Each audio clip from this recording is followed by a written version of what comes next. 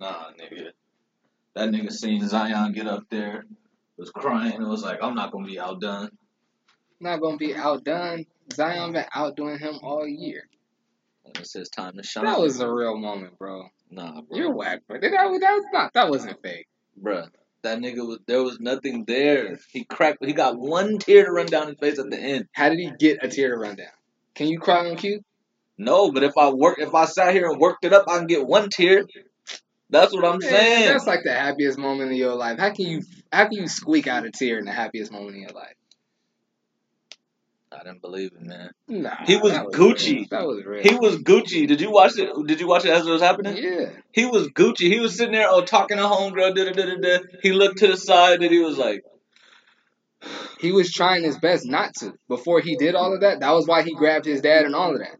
Like he was trying to like grab his dad, like, man, don't start crying. That's what it looked like to me. We gonna talk about it. It looked like, man, don't start crying, and then it just came on and came. Oh, man, I just felt some kind of way about it. I was like, come on, man. That was real. I was like, come on, man. That was real. Wait, that was the Family Room Podcast. Before we get into anything, Family Room Podcast, episode 17. Yep, 17. I'm Mike Rome. Stefan Rome. Back for another week, another episode. Trying to come with more energy. I'll be listening back like, man, you sound like you don't even like doing the podcast, and I really, really do. So I'm trying to come with more energy. Me personally. Nah, you always sound good. Your voice sound better than mine on the mic, and your energy always sound good. I'm trying to catch up to where you at. But anyway, Family Room Podcast, episode 17. Back for another episode, another conversation. Same family, different room. We were sitting here talking about the NBA draft since we was already talking about it. Might as well start with it. Yeah. Get through it real quick because the people that don't come here for sports, so they don't leave us. But yeah, NBA draft. Of course, Zion went first. We got his LeBron on with the white suit. I like how he did the no tie with the button open. I like the play on the LeBron stuff. It's good for his brand because everybody been comparing him to. Mm-hmm. I like the draft for a bunch of different reasons. Of course, because I'm a sports fan, but I like to see all the plays because you could kind of start seeing these guys building their brand, like who they're gonna be. Like the dudes that just want to fly under the radar, they're gonna wear like a nice regular suit. You know what I'm saying? Like some of the guys, it's like I want some spice, but I still want to be about business. They're gonna be like Ja. They gonna wear like a nice suit, but they gonna throw some flair on it, like spice up with the color, maybe some pinstripes. Like I'm judging everything. I'm just a sports fan like that. I'm looking at everything. I'm just glad the Steve Harvey suits are out of here. But now the thing I really liked about the draft was, I mean, exactly what we were just talking about, the moments with the parents, because Zion's was real. I believe RJ's was real, I've never really seen it like that. You see them like hug their parents, especially like guys that's lottery picks, because they know it's set. They know they're gonna be rich in a few minutes. Yeah. You know what I'm saying? So it's not a big thing. You know what I mean? I'm sure like later behind, if it does happen, it never happened on TV live like that. And I thought it was dope. I liked it. Of course, the mama's boy would say that, but I thought it was dope. Because we was talking about RJ, I just don't feel. I felt some kind of way when it happened. I'm not saying it's not real. I'll just leave it there. I'm not saying the tears wasn't real. I'm saying it looked a little on cue for me. For me when I was watching, I was like, come on, fam. That's just how it made me feel in the moment. I feel you. And when Zion was crying, I was like, damn, bro, like he knew he was gonna go number one, but he's just overwhelmed right now. You know what I'm saying? Like, and that question caught him off guard. Yeah. You could tell all of his answers. It's like it's what he truly believes, but you could tell it's practice and it's rehearsed and it's gonna be clean cut, like everything. But that like about his mom, like talk about like how you could tell that caught him off guard when he was like, I ain't expect to be in this position. Like the way like the inflection in his voice and like the way he said that was real. See, I like Zion. Of course, the basketball game speaks for itself. The athleticism speaks for itself. All the potential, you could see it. He's not one of these guys that if he does this, if he does that, you could see it. Like, he could be a star. You know what I'm saying? I like him because he's one of those guys, like, and this is going to sound very managerial, but he does it for the love. How some of those guys, you could tell, like, they've always known, or they've known for a while that they would be there, and it's like they've been prepping. It's like, I got the brand ready. I got the way I'm supposed to be. I feel like Zion's kind of like just a kid, and he's like, damn, well, this is really cool. You know what I'm saying? Like, I watched this interview today. They had the opening presser, and then one of the play-by-play guy was, like, introducing him, right? And he was like, and you know how coach wants to play. You are in shape, right? And, like, Zion gets up to the mic. He goes, in shape, like I don't think you guys would have drafted me number 1 if I wasn't in shape. Just like, hey, come on, bro. Yeah, like play me. And it wasn't even like, yo, you trying to play me. It was like, so you guys, like, you would take me if I wasn't in shape? Like, you know what I mean? Like, I thought I had to be in shape to go number 1 kind of thing. Like, I just like, because everything with him seems like so genuine, bro. Like, I agree. It's not fake. It's not like, hey, let's push this or whatever it is. And I like that about it, man. Like, I just like all the stories surrounding the draft. And I think that, like, the one thing that people, this is me being a sports nerd, that they forget to think about, like, in the draft is, yeah, we're thinking about, oh, this team got this player, where they go, and all of this stuff. Like, there's a lot of dudes, most of them dudes, just want to get drafted. They don't know where it's going to happen, and they don't care. They just want to get drafted. This is a lifelong dream, something that they've been working towards. Like Zion was saying, like, I've been dreaming about this since I was 4 years old. Around 10 is when he started the work. You know what I'm saying? 19 years later, you get the first step. You get your foot in the door of where you've been trying to get to. Like, I just love that story. Seeing all them dudes, like, number 1 pick is more than a foot in the door, though. Yeah, but yeah, I know that because the team has all this investment in you. But as your journey, I'm officially an NBA player now. Boom. This is what I've always been wanting. Yeah. I just got there. You know what I'm saying? After 19 years of work, and just to see some of these dudes, and it's like, just some of the stories behind it, man. Like the highs and the lows, honestly. Because like one of the lows for me was Bobo.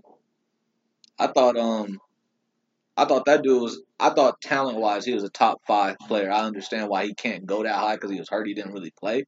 But to drop to 44, bro, there's no way he thought he was gonna drop that low, bro. No way. And just the waiting and the waiting and the waiting. And they always talk about it. Maybe I'm talking about it because it's a guy I like a lot. But just they only invite a certain amount of guys. You know what I'm saying? To that draft room. And to be the last guy, out of there, you're watching dudes you know, some dudes you don't know, draft pick after draft pick, dudes you feel like you're better than go, and you're like, yo, what's going on? And then to finally get it and see them people go crazy, you know what I mean? Like, Bobo went to a nice squad, bro. Yeah, I was gonna say it worked out great for him. Yeah, it worked out great, but he wanted to go higher than that. I'm telling you, it's a money thing, it's a status thing.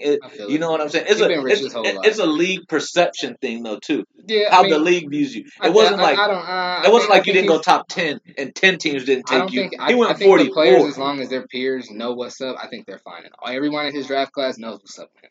Yeah, but like I said, it's a money thing, it's a status thing. He's been rich his whole life. I mean, that ain't got nothing to do with what he thought he was worthy of. I'm sure he expected to go higher, but I don't think he's bugging too much. He's not crying over the money, but he's got to be like, yo, fam. Speaking of people getting picked up, shout out to Jalen Hands. Got picked up by the Brooklyn Nets out of San Diego. He played at a Modern Day. He was undrafted, right? No, he got drafted. Oh, he got drafted? Okay. Yeah. I forgot. I didn't think he was going to get drafted. I think he got drafted by Atlanta. And traded. And then they traded. Yeah, or Brooklyn's a good landing spot. But it was one of them things where he got drafted by a certain team and knew he was playing for. Off top. Yeah. But yeah, like I said, played believe his freshman and sophomore year at Modern Day. Then played, if I'm not mistaken, Modern Day San Diego. He played at Modern Day San Diego, and then played at Balboa Prep, also here in San Diego, and then finished up his junior and senior year, if I'm not mistaken. He's definitely a senior year at Foothills Christian. Just a senior year. And then he went to UCLA. Are you sure? Yeah, it was just a senior year. Then he went to UCLA, played freshman and sophomore year. I just got drafted. Shout out to him, man. Another Dago boy in the league. And he playing with Jared Dudley over there in Brooklyn, another San Diego guy. So 2 San Diego guys on the same team. And he's one of those dudes that it's like your spot matters more than your landing spot matters more than where you're picked at. For Jalen? Yeah. Because Brooklyn has a lot of good up and coming players. But they've shown the ability to, 1, spot a guy, and 2, develop a guy. And you want to go to a situation like that. And it's looking like no matter what, he going to be playing behind an all-star, learning a lot from an all-star. Because it's looking like I don't think he's going to play behind. I think he's going to be the third point. Well, I'm saying he's going to have an all-star guard on his team. Okay, I feel you. You know what I'm saying? Whether it's D'Angelo Russell or Kyrie Irving, he's going to have one. Yeah. And I hope it's Kyrie because that means we get D'Angelo. Facts. And I'm down with that. There. Magic got him up out of there. Magic's gone. Let's go. Yeah. Let's go. I'm down with Literally that. Nobody that was on his team from then is on the team no more. Magic's gone. And like I was one of those dudes that always loved D'Angelo. I always thought he was gonna be an all-star, but I understood why Magic was trying to trade him, get up out of the contract and the issues he was having with teammates and all that other stuff. Mm-hmm. But NBA is about what have you done for me lately, and we might be able to get you that bread. We got some really good players, D'Angelo. LeBron and AD fam, Kuzma fam. That's a nice little four. Before we leave basketball, I wanted to make sure we talked about that Dame versus Marvin Bagley. Yo. Yeah. Dame body. Yo, this is why. But I didn't know Marvin Bagley. This is like why I love the NBA so much. It's nonstop now. Even when the games are done, we got the draft, and then we got free agency, and then we got the petty, and then we got the NBA petty bag. We got dudes getting at each other, dudes talking shit on each other, dudes don't want to train with other dudes because they the enemy type of stuff, and we got now rap beef. Rap beef. I knew about Dame's bars because I like this album. I like this album. Dame's been the best rapper in the league since he started rapping. But Marvin Bagley, nice, bro. Yeah, he can rap. He nice. He can rap.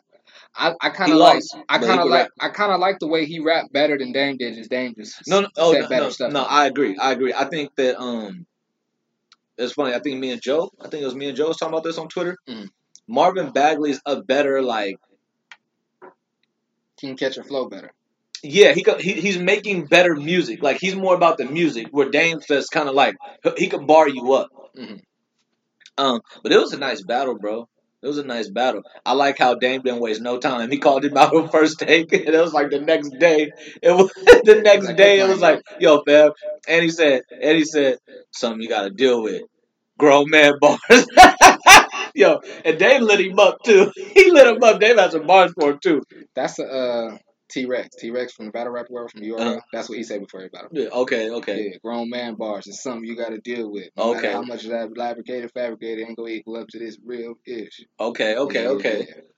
Hey, but yeah, no, that was a nice battle, and I just, look, man, I don't know if the NBA could ever, I don't know if basketball could ever catch soccer as the world's #1 sport.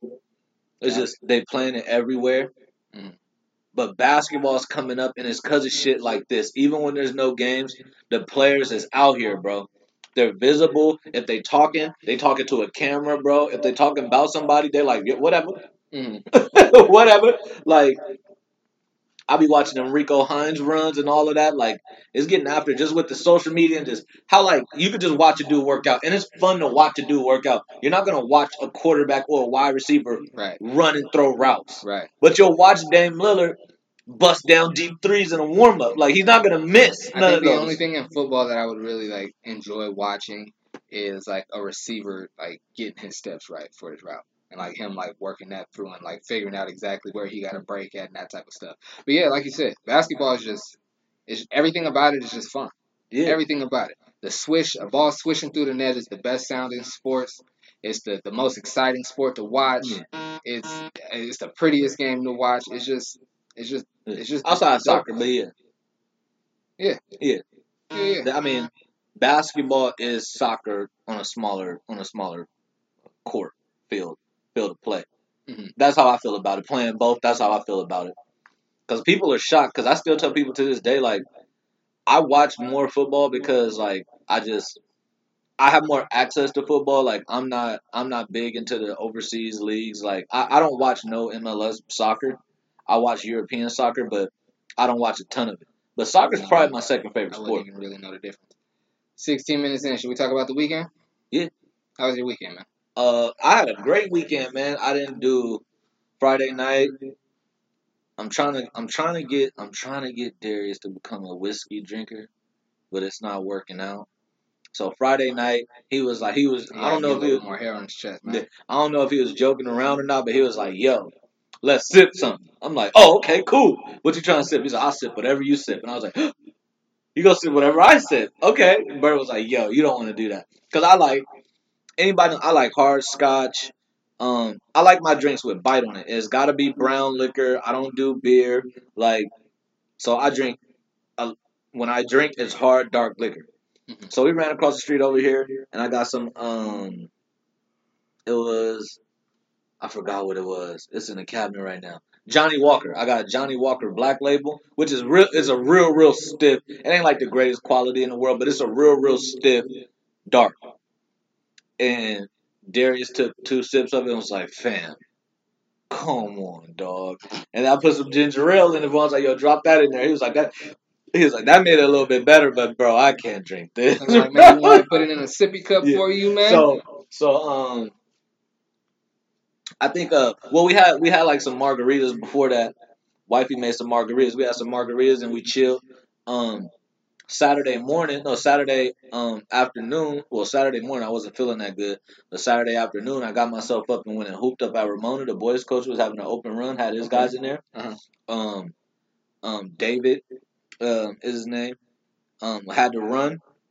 His boys are getting better, man. They lost probably their most talented.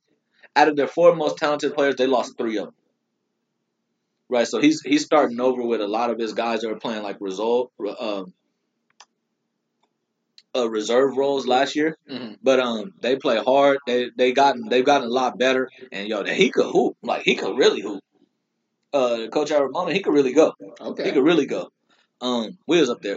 I mean, we lost our first game being some old dudes. Me, Darius, him, the assistant coach, who ain't really no basketball coach. You know, I mean, not really no basketball player.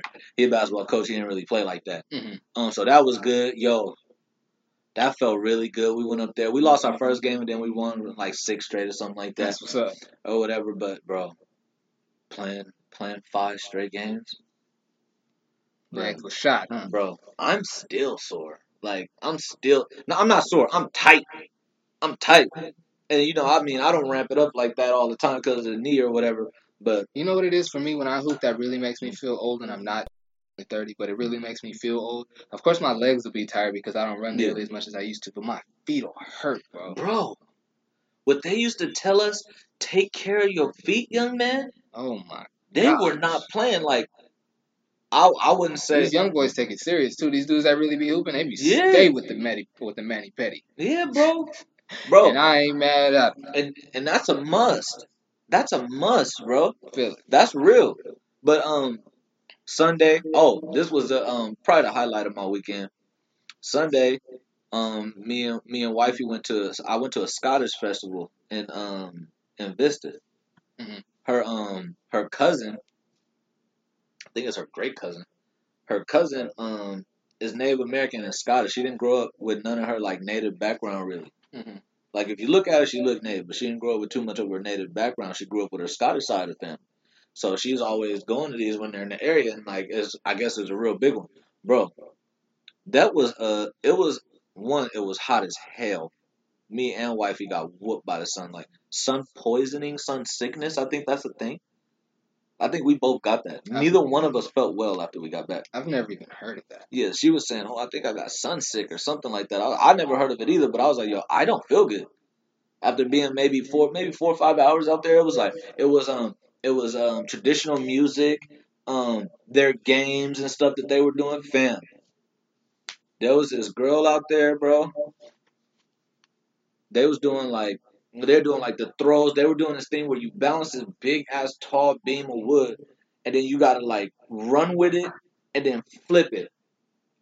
And how you score is it has to flip end over end. So we're watching the women do it. Only 2 of the women could do it. This black girl that was up there, yo, she was built for that. Like she was tall, she was big, and she flipped that. She was like I said, she was 1 of 2. And then we saw the men. There was only 1 man that could do it. So this shit is hard. This stuff that they was doing, fam, they was out there doing that shit all day. And the men and the women had the same weight thing, and there was only 1 man that could do it. No. I don't think it's the same weight. The men's looked a little bit bigger, but they said it was like 50. They said it was like 50, 100, 150 pounds. So I don't know if the women use a different size or if you use all 3 and you go up or whatever. You know what I mean? But food, drink, it was nice family time, man, with the in-laws.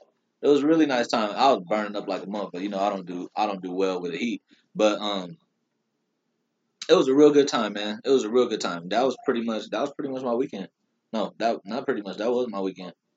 That's what's up. How was yours? Action packed. Mine was cool, man. Went down to LA, spent the weekend in LA. Took the train out Sunday. I hadn't rode the train down to LA in a minute. It was nice. No. Hadn't done it in a minute. And I had a rush. I had a rush to get there, bro. I made it with like, I jumped out the car and had, by the time I like ran and like was running up next to the train, everybody was already bored. And it wasn't like everybody was on. I was the last one. Everybody was like just walking onto the train, so it was cool. Got to my seat, you know, watch YouTube, whatever. But I enjoyed, when we rode past the water, I made sure like I went to that side and like sat there and like turned my phone off and just enjoyed that part of it. And then even after that, like, you know what I'm saying, just chill, just enjoyed the ride. I didn't have my phone on the whole time. But yeah, so that was cool. Got down to LA Friday night. Blaze and Tari picked me up. Shout out to Blaze. Blaze always take care of me, man. Every time I go to LA, anytime I go to Palmdale, he makes sure I got whatever I need, get me to where I need to be. Shout out to you, Blaze. I appreciate that, fam. But yeah, he picked me up. Him and Tari stayed the night at his granny house. Then went to Duce on Saturday. Yeah, the Duce Palooza. How was that? I was mad I couldn't go. It was a lot of fun, man. It was a lot of fun. And for me, it's weird. Like, I've always thought, don't get it twisted, I've never prioritized being famous over making money. But I mean, obviously, I'm not rich or famous. But I always thought, I'm only saying that to say, if I had to choose between being rich and famous, obviously I would choose being rich. But I've always thought it'd be pretty dope to be famous. I mean, they talk about it as you can't do this and you can't do that, but I'm like, yeah, I wouldn't mind living that life. I'll swap it out. I think it'd be dope to be famous for a little while. But I'm saying that to say, like, to listen to podcasts that Rory's on or that Kaz is on, or like follow the photographer Ravy on Instagram and like see different ones. You know what I mean? And then, like, actually see him there. Like Kaz is like, because, you know, he carried a water gun around just, like, shooting shots at people now. This dude, like, he, like, fully bumped into me. Like, I'm standing there, like, dancing, getting my groove on. And he a big dude. You know what I'm saying? He bumped me uptown. I'm like, oh, that's Kaz. That's pretty. And, you know, for me, it's like, of course, it's like, yeah, a regular person, of course. But for me, like, to actually bump into him, not, like, not only see him on stage, but, like, have, like, not that we spoke, but, like, to have an encounter with him, I thought it was pretty dope. So yeah, did say Rick Ross I would say headline, but didn't nobody else perform. So Rick Ross performed. How was Rose? I've never seen Rose live. He was dope. I had never seen him live either. Did he do Act a Fool? I don't think so. He did. I don't think so. No, you good, cuz. Yeah. What's up with it? No, I don't think he did Act a Fool. That's his new joint. His new joint. I don't think he did. I wouldn't. I'm pretty sure. Boy, Act a Fool. Wale is on it, so he probably would have had to. Well, Wale. I mean, I guess they say Wale always had to do Say Palooza. But he didn't. Wale wasn't there. And I don't think he performed that, but he did his thing. I enjoyed it. Yeah, that's what Ross. Rick Ross was another one of the people that I saw, like, the first time not the first time, but after a few times seeing him live, I was like, you know what? I want to see him live. And pretty much everybody that I've said I would want to see live, I've seen them live. Like, I always wanted to see T.I. live. We randomly, he was there. Obviously, it was your bachelor party. We randomly saw T.I. live. And that was a fire show. That was a really good show. That was a fire show. Yo, T.I., where was it? We was at the Aria in Vegas for my bachelor party. He probably had a residency there. I think he does. He does. But that was a really good show, bro. He did not disappoint. He wasn't rapping with the music. He was spitting all his songs, bro. Like, we was in the back, and I felt like we was part of the show. That's how live it was. You know what I'm saying? Like, all the way in the back where we was lit because everybody felt like they was a part of that. Well, I mean, the Aria everywhere is pretty much good to see the artists, but it wasn't like we was in a damn viewing pool or nothing like that. Right, but I mean, we wasn't we wasn't over yonder. Well, we wasn't that far back, but we wasn't right up on the stage, but it felt like we was. That was dope. Mm-hmm. So Duce Palooza was cool. Afterwards, went and kicked it with Blaze, some of Blaze's people over there for a little bit, then grabbed me, Blaze, and Rod, grabbed a little hotel about 10-15 minutes away from the Drew League. Mm-hmm. Got up Sunday morning, went to the Drew League. Actually, Blaze didn't go. He went kicked it at his granny house. But me and Rod went to the Drew, and it was cool to kick it with Rod. Speaking of that, Rod, he was like, it sounded like you and Steph caught the fade after y'all argued on the podcast that time. I was like, damn, them niggas good. He said he listened all the time. I was like, I appreciate that, bro. Like, what do you think of the pod? He said he liked it. I was like, I appreciate that, bro. It's love. He was like, it ain't no like appreciate, bro. Like, I enjoy it. Like, I tune in because I enjoy it. And you know, he's tough to please. He a tough critic. Rod's a tough critic. You know what I'm saying? So when he said that, I was like, hey, yo. Yeah, he's gonna give you. That's a cosign. Yeah, for sure. Yeah, we appreciate you, Rod. Shout out to you, Rod. Appreciate you. Rod a tough critic because he'll be like, yo. Fam, no fam. I'm not fucking with what you're doing, bro. And whenever I'm in town, in the same town as him, he always look out too. Yeah. I said Blaze because I'm pretty much always with Blaze when I'm out in LA or Palmdale, but whenever I'm in the ride, he take good care of me too. Shout out to you, cuz, and appreciate the compliment too. He dropped me off at my train at my train Sunday night too, actually. But yeah, I went to the Drew League Sunday. I wanted to talk about this, and I made sure me and Rob was dying laughing, bro. Hold on, I gotta pause because I want to talk about this. So yeah, me and Rob was dying laughing because Joshua Christopher, he's one of like the five-star high school guys going. He plays for Mayfair. Yeah. Going into his senior year, but he was there. Like we seen him come in. He sat courtside at the game before his. Right around half court, sitting courtside. A bunch of kids like come up to him and ask him like to take pictures and like, you know what I'm saying, like do selfies and all of that. You know, he politicking. Yeah. Taking pictures, smiling, doing his thing, right? It's part of the job. Yeah. So he get up. Excuse me. He get up to go change for the game, and he leaving to go, to the locker room. And one more kid run up to him, ask him for a picture. He stopped, take the picture. And then as he's turning the corner, another little chubby white kid in a Kuzma jersey and a gray and purple Laker had run up to him. Excuse me, excuse me, excuse me, excuse me. But dude don't hear him, just missing, right? And when the little kid's coming back, like me and Ross sitting on like the third row in the bleachers, this dude like sitting in the first row, feet on the floor. Dude asked the kid because he's a grown man and he genuinely didn't know who dude was. So he asked the little kid. He was like, "Hey, who was that?"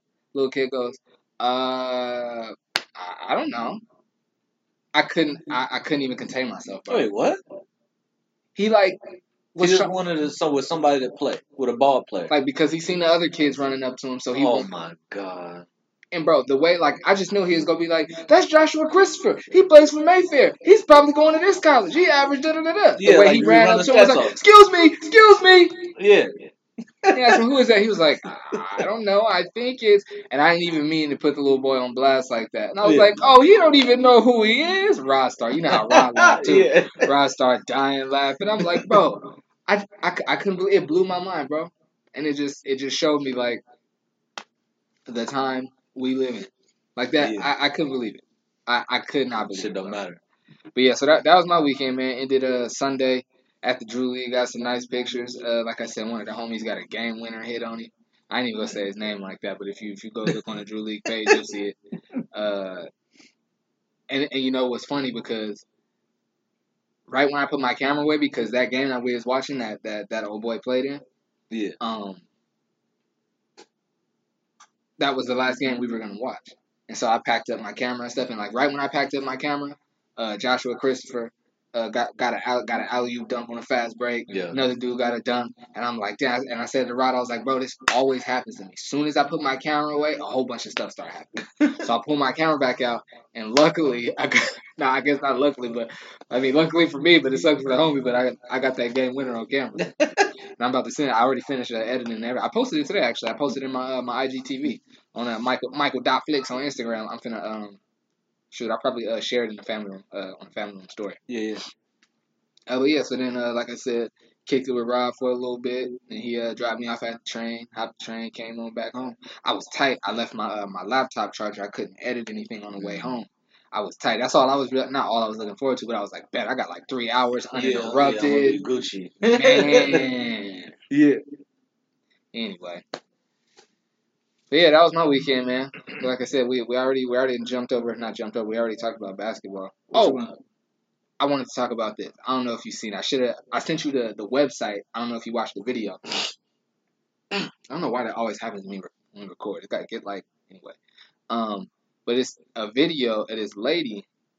She's taking like a selfie video as she's like out of the store already. You can't even see what store she comes out of.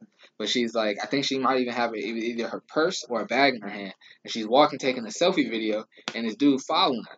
And you can tell like he's trying to get at her, da-da-da-da. When he sees himself in the video, he's like, you know what I'm saying? Just trying to make it look innocent, you know what I mean? And then he talking to her like she's at her driver door, about to get in, talking to him. And like saying like, no, I'm finna leave, but anyway, I'm about to leave there, like being politely like telling him she's not interested. Yeah. You know what I'm saying? As polite as I could tell you, not gonna happen. But she's standing at her driver door. He's standing at like the trunk, but like on the passenger side, like right at like the corner, like the tail light. Yeah, gotcha. Tail light. She hit the clicker to unlock, he walked to the passenger door to get in. She go, no, see, you're not getting in my car. And that's when her whole, like, polite everything turned off. She like, see, no, you're not getting in my car. She lock it, and then she kind of, like, take a couple small steps back away from the car. And then he like, and before that, he say something like, nah, I help drunk chicks. I don't even rob drunk chicks. And she was like, I don't care.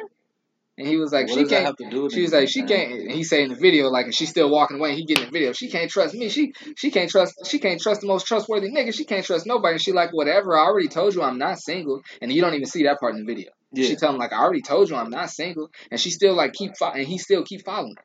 And at this point, she's walking like back to the store, and he telling her like, "Hey, delete that video. I'm gonna take that phone and break it." And she like, you know what? Then all these witnesses go see, like, nigga, I don't give a fuck about them. And then she like, and then that's when she start walking back to the store, like, I don't know what this nigga finna do now. And then he's still following her, like, nah, delete that video. I don't know if you could try to make some money off me. And she's like, nigga, I don't need to make no money off you. Make some money off a dude hitting on me. She was like, you look like you might need to make some money off me. Like, and I couldn't. It blew my mind, bro. Fellas. I couldn't believe it. Fellas. Okay. I know, because I'm one of those guys. Whether I see something like that, a dude like mistreating a girl that he trying to talk to, a dude mistreating his woman, a little kid at work mistreating a little girl, I always ask him, like, do you have a sister? Like, do you have a female cousin? Do you have a mom? How would you feel if somebody was doing that to your mom, bro? Like, did you not hear her say stop? No matter what's going on, if you hear your mom say stop and someone keeps bothering her, you hear your sister say stop and somebody keeps bothering her, how's that going to make you feel? Back the hell up. And this is the thing, fam. Even if you don't got no woman in your life that you care about, if you tell somebody to back the hell up and they don't back up, how that's going to make you feel? And it's like, bro, she let you down as easy as she going to let you down. This is going to only end up bad. Because I'm one of those dudes that I'm always putting on the cake for. Yo, it's hard for a dude to walk up to a girl and get her to be interested off the rip. Like, it's hard. You know what I'm saying? And it's intimidating for a lot of dudes. So a lot of dudes spaz out and do dumb shit when they get in front of pretty girls or a woman that they want to get to know, think is pretty, whatever. So, and I always try to justify by like, yeah, everybody ain't smooth with the ladies, yada yada yada. That is not this situation. That homeboy is just an idiot. She's made it clear. You been following her, fam. This is bordering on criminal. Facts. You know what I'm saying? Like, just it's cool, bro. What's the saying? There's plenty of fish in the sea, bro. Like, you could just leave her alone. Like, go, yo, you clearly somewhere where the pretty ladies is at. Go find somebody else. Somebody's gonna give you some play. Mm-hmm. Because this is what I always think about. You shoot me down, okay, that's gonna hurt me, and I'm gonna walk away. But I keep on pursuing you after you done shot me down. Now it's gonna hurt more because you gonna put her in a situation where she gotta let everybody know I'm not messing with you. So now everybody looking at you like, look at this dude, bro. He just can't get it. Or he just can't take it. You know what I'm saying? Like, he can't take a hint. He can't take rejection. And that's when this dude's thirsty. All of that stuff comes. That's when the fragile male ego takes a hit, and then they start coming with an insult, and they got to try to demean her. A lot of the times when a dude get denied, and he be like, well, F you ugly than anywhere. I don't even like you like that anywhere. You think you cute. Whatever his little retort is, it's usually because it's a crowd right there, and he feeling That's a fact. If it's just a one-on-one and he get turned down, I feel like most guys could take the L unless you really just feel like you that big a Mac and your ego going to hurt that much. And that's what I'm saying. You go from that point of where you could just take a quiet L. It's like getting beat by 5. Right? You getting beat by 5. It's 3 minutes left in the game. The other team, they know they're going to beat you. You know what I'm saying? They taking their foot off the gas. Maybe they was up 12 and now it's 5. It's 2 minutes left in the game. Now, y'all score. Y'all hit a big 3. Now, homeboys start woofing. Now they got to go, let's put it on these niggas, bro. Let's put it on these niggas. You know what I'm saying? You just making Steph and KD and them just beat you by a dub when it's unnecessary. They was going to get out of here with the 10-point win. But now you making it a dub because you woofing at halftime because you feel good about your little 10. You know what I'm saying? Don't do that to yourself, fellas. Word of advice, pro tip. Word of advice. When she shoots you down, you're shot down. How about that? Go about your business, G. Go about your business. You should never be that pressed. Well, no, there's different. No, okay. There's different levels to that. Because when wifey told me she wasn't messing with me, I was like, she lying. And now she's my wife. You know what I'm saying? It's different levels. But if you're meeting that's after we done known each other for a while. I know her. I know that she's withholding information. And that's different. And you're meeting friends, and you felt like you could read her a little different. And that's what I'm saying. But you're meeting shorty out of nowhere. If you just walk up to a girl and you try to spit it to her, and she tell you to go about your business, bro, go about your business, dog. And bro, it's just a bad look. That's what I'm saying. You're gonna make her go from, hey, it's a bad look for you. Hey, I'm not interested. You should never be that you thirsty, nigga. You should never be that pressed. Yeah. Because if she's trying to let you down easy, she's trying to let you down easy. You gonna make her have to say something to really make you be like, all right, she really not feeling me. Yeah. I gotta turn around and walk away. And if you ain't got the ego that could just turn around and walk away, you gotta do something flavored. Then, bro, like, get a life. I never understood that, bro. I never understood that. Like, dude, that's just like you would be in the spot and one of the homies shot dance with a girl or two girls and they don't want to dance with you. Just like either one, she seen you swing and you can't swing, or she turned around and looked at you and you was ugly or whatever. And now you're like, oh, they all stuck up in here. It's like, no, bro. Like, no. Just take an L. It ain't that big a deal. That's another thing. Dudes not knowing how to dance, and the ladies seeing you in the spot and now they don't want to dance with you. You got, hey fellas, if you're not the strongest dancer, here's a way that you can tell if you could dance or not. If you won't dance, if there's places that you won't dance because you feel like there's people there that can dance, you can't dance. And that's fine. That's fine. Because I personally don't care if anybody thinks I can dance. I can keep rhythm, and I'm out there to have fun. I'm out there to have fun with me and my people anyway. Right. You know what do you mean by like there's people there that can dance? You mean like you trying to pop like there's people better than you? Or like you trying to dance with a girl? No, these girls in here can really dance. That's what I'm saying. Okay. These girls in here can dance, and your way of getting at them is going over there like, I'm gonna dance with the girls that can dance. Mm-hmm. If you can't dance, if you gotta think about it, you can't dance. You might not want to mess with that, bro. Because you don't want to get broke off in the middle of the spot. Go dance with one of the girls on the side, bro. Don't go get the girls that know what they doing. They in the middle of the spot shaking a tail feather. You might need the girl that's on look. I gotta ask you a question, but I will preface it with like I was saying about Andrew Schultz, how he was saying like, bro, like times have changed. Like stuff that we used to do is not cool no more. It used to be cool to just walk up to a girl and just press up on her like that. He's like, you can't just do that no more, which is a fact. And you definitely need to be asking for every dance, especially the time we live in, just to be respectful, but especially for the times we live in. But it wasn't always like that. You should just walk up and try to do your thing. So I'm gonna ask you, how many times, me and Keeks was talking about this, how many times have you walked up and tried to dance with a girl and she gave you the look back and was like, nah, I'm cool? One that I could remember. Where was you at? I could remember. What she looked like? What was she wearing? Give me the whole rundown. This was a long ass time ago. This is when I was downtown San Diego with Brian Murillo all the time. Uh-huh. Me and Brian went to a spot. I had never been to this spot before. And my homeboy, and last name's Murillo. My homeboy Brian is Hispanic, right? But we used to go to a lot of spots with a lot of white boys, a lot of white girls. Me and Brian Murillo was downtown. It was me, Brian, and Liz. We was downtown. They went to a spot, a lot of white folks in there, right? But they start playing the hip hop music, and I'm like, ooh, that's when I was deep in my dance game. I was like, yo, every time the music was on, I was straight to the dance floor. You know what I'm saying? So I go out there, and there's some white girls out there. They dancing, or they think they could dance. You know what I mean? They doing their thing. They having a good time. I'm like, ooh, she having a good time. I go up there, and this is back in the day when you did just walk up on a girl and dance on her. Mm-hmm. I went up to her, and I hit her with the move. I'm like, hey, I think I'm over there. She danced a little bit. She must not know who it was or something like that. She turned around, looked at me. It wasn't like she hit me with the stank face, like, she hit me with the face like, oh, you're dancing with me. And I was like, kind of froze up. I looked at her, I was like, okay, this is a bad idea. I'm out. Because I didn't want her to say nothing to me, say nothing crazy to me. But I was like, yo, she's getting it. And I'm not going to say she was getting it. She was having a great time. And I respect that. So I was like, yo, you know what? I'm going to go dance with her. She's with it. She was only with it for so long. Bro, I was about to lie.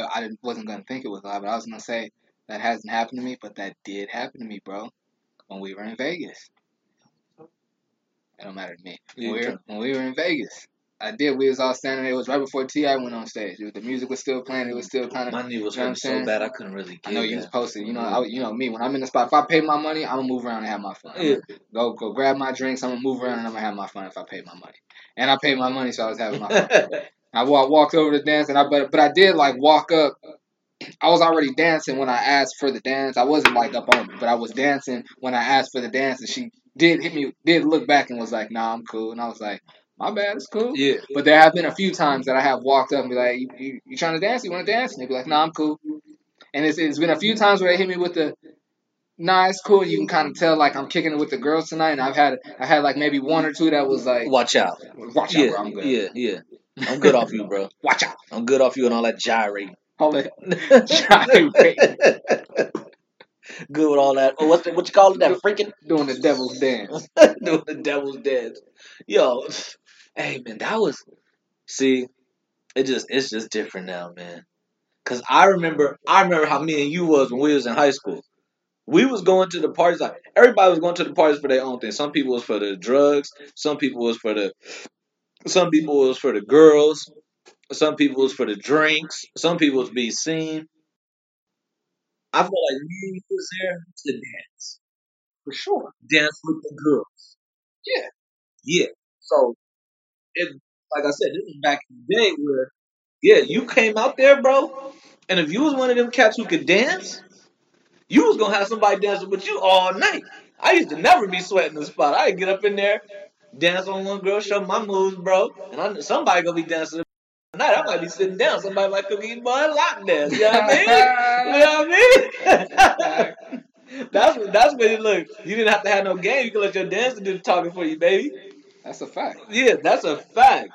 It's funny because now your clothes got to do the talking for you. It's funny because I remember like early on, like people always like, and it's funny. I always going on tangents, but anyway, I was just on Instagram on the train talking about how like I went to performing arts school, how we went to performing arts school, and drama and dance were like mandatory electives for the whole school. Like everybody went to drama and dance, and maybe that's why like we always could dance and was willing to dance and had no problem dancing. Maybe, but mom was always a dancer, so maybe we get it from her. But anyway,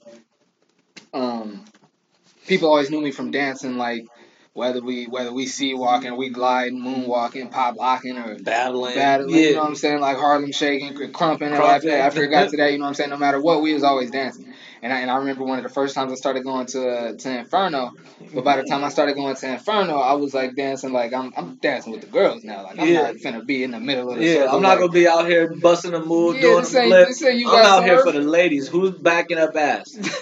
Say you got served. This is Save the Last Dance. Who's backing up ass? I'm gonna be over there. I remember being there one time, and not a lot of people know who he is. And I ain't gonna put him on blast like that. But I remember one time, he. But anyway, I would have trashed him in a battle anyway. But he came to me. He was like, "What's up? You want to dance?" And I was like, "Yeah, with a girl," and everybody just started dying because like Inferno had the like little outside area, like when it got too hot, you can go outside, like dudes be out there like smoking Black and Miles, whatever. I was like, "Yeah, with a girl." Everybody started dying laughing. I was like, I wasn't even trying to do it like that, but I meant it. But like, bro, I'm not finna beat this, bro. I'm about to be dancing with you in here, nigga. High school at lunch with the music going. Then I would have did that. Yeah, this is not in here. This is a party. It's dark in here. Come on, bro. Can't nobody see me torture you. Trying to have somebody feel me. Have somebody feel me.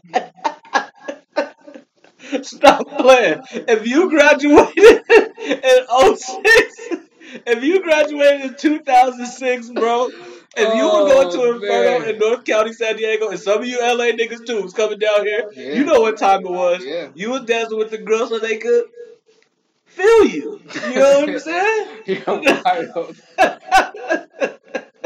For real. I'm a pole niggas. I'm a pole niggas on the Family Room pod. It's only gonna be for. I'm gonna have to put the years on it.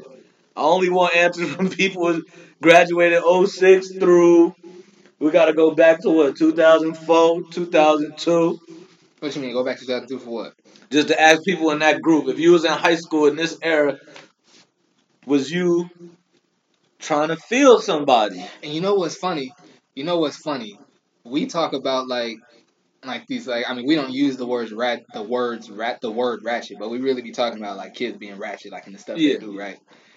And we might, I mean, it was all Uncle Luke was before us, and he had all of that stuff going on. You know what I'm saying? But I think we might have been like, they probably took what we was doing to the next level, maybe. Because I think Hold on, what you mean? Who took what like, to the next level? We took the kids younger than us, kind of like taking like the wild to the next level. But I guess that's a fact.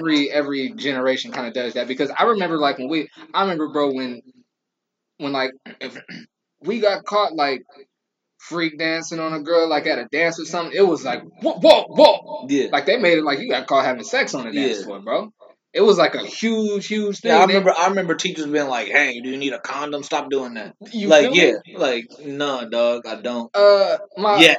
My girlfriend in high school went to Escondido High, and I remember like me and her was dancing at her homecoming, and they had like a little thing where like they told us when we came in, I was like, "Hey, if you get a little too whatever, I'm gonna go put a Sharpie line on your hand. If we gotta come talk to you again, we go put a line across that, and you gotta go. You can't come back in." And I got the one line on my hand for sure. See, I wasn't so fortunate to get busted because everybody had to get me 2 out the gate. And it was funny, bro. It was funny. I remember, because that's when you get on the wall, you get the freak on the wall, or you'll get on the wall. But stop playing. I remember we was in there, right, and the dude had already like put the thing. Oh, and that was what it was. You got a little bracelet, right? So they would like cut your bracelet off and put the Sharpie line on your hand. And so like it was both people, like the dude and the girl. And so like the dude cut mine off. And it was I don't know how old he was, but he didn't work for the school. Like he was a chaperone, and he came and he cut mine off. And then when he started cutting my girls off, his hand was shaking like he was nervous. And I was like, "Hey, bro, don't cut my girl, bro. Just messing with him." And he looked at me like, I was like, "Who daddy here?" I'm like, I was just here playing, like over here, 19-year-old chaperone. Like, bro, I'm like 5'8". What you scared of, bro? Anyway, what else you want to talk about? Good old days. Last week, did we talk about OJ on Twitter? I think we touched on it. No, we did talk about OJ on Twitter. Because I was saying that OJ better relax. He don't know what's coming for him. Right. That's right. You cannot have lived OJ's life and be out here like, I got some getting even to do. Everybody's taking that a certain way, brother. And you know it. and niggas feel like they know what time it is with you. They feel like they know what time it is with you. But OJ, old man, I guess I'm not mad at him for being on Twitter.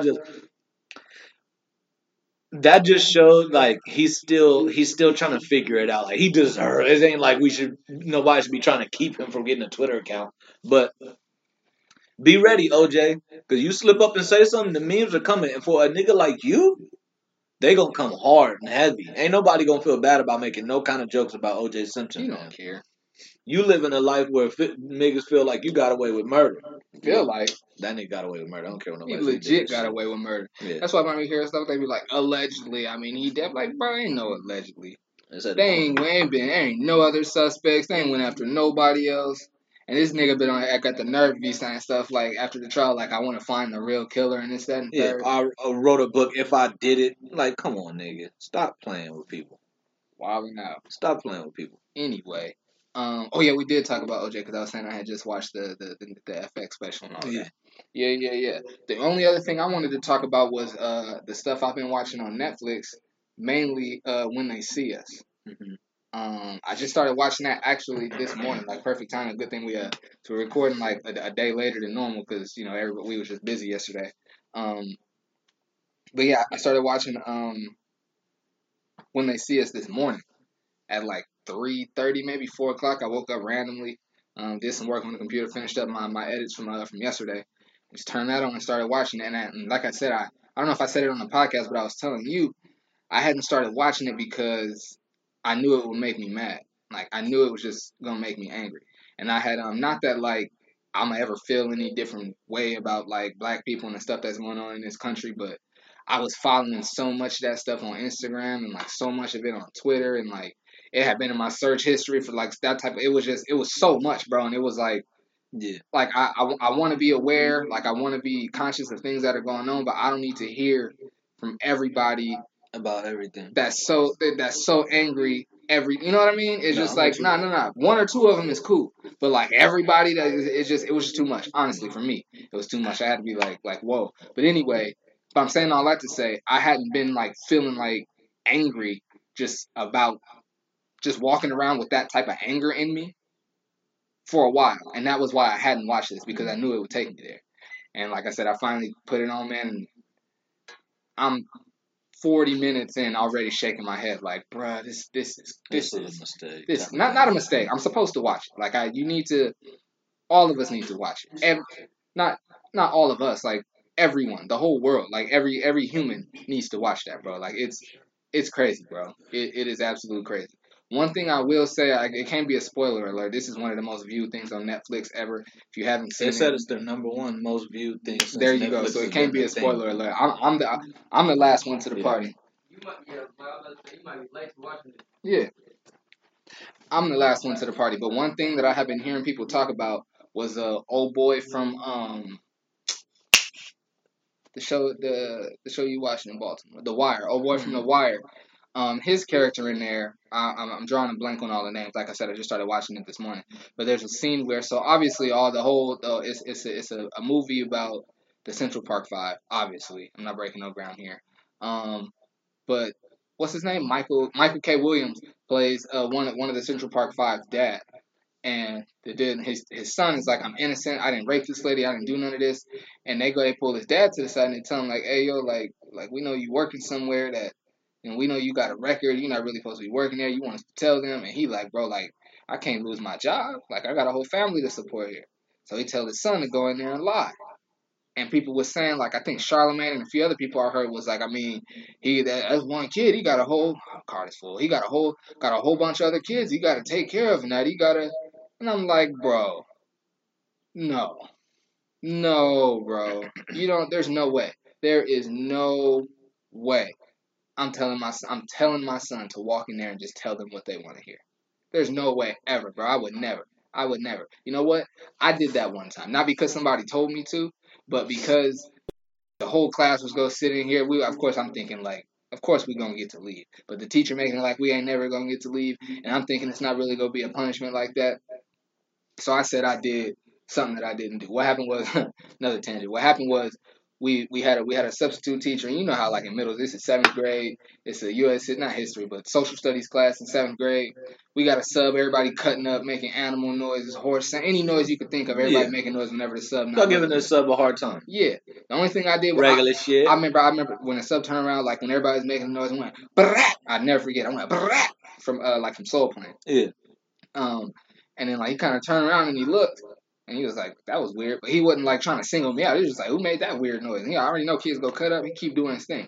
But of course, he'd leave notes for the teacher when he get back. Like, yo, they was wild. And so my teacher, Mr. Hernandez, when he get back, he like, yo, like who was making the noise? Like, who was making the noise? And it was really this kid named Ivan. He was like the ringleader of everything. Everybody took their cue from him. This Mexican kid named Ivan. And he said, and he just playing around. I don't know how he meant it.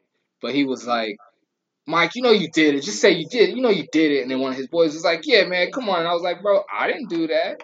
And then out of nowhere, like, everybody started riding with him. Like, yeah, man. You know, I was like, whatever. Yeah, man, I did it. Whatever.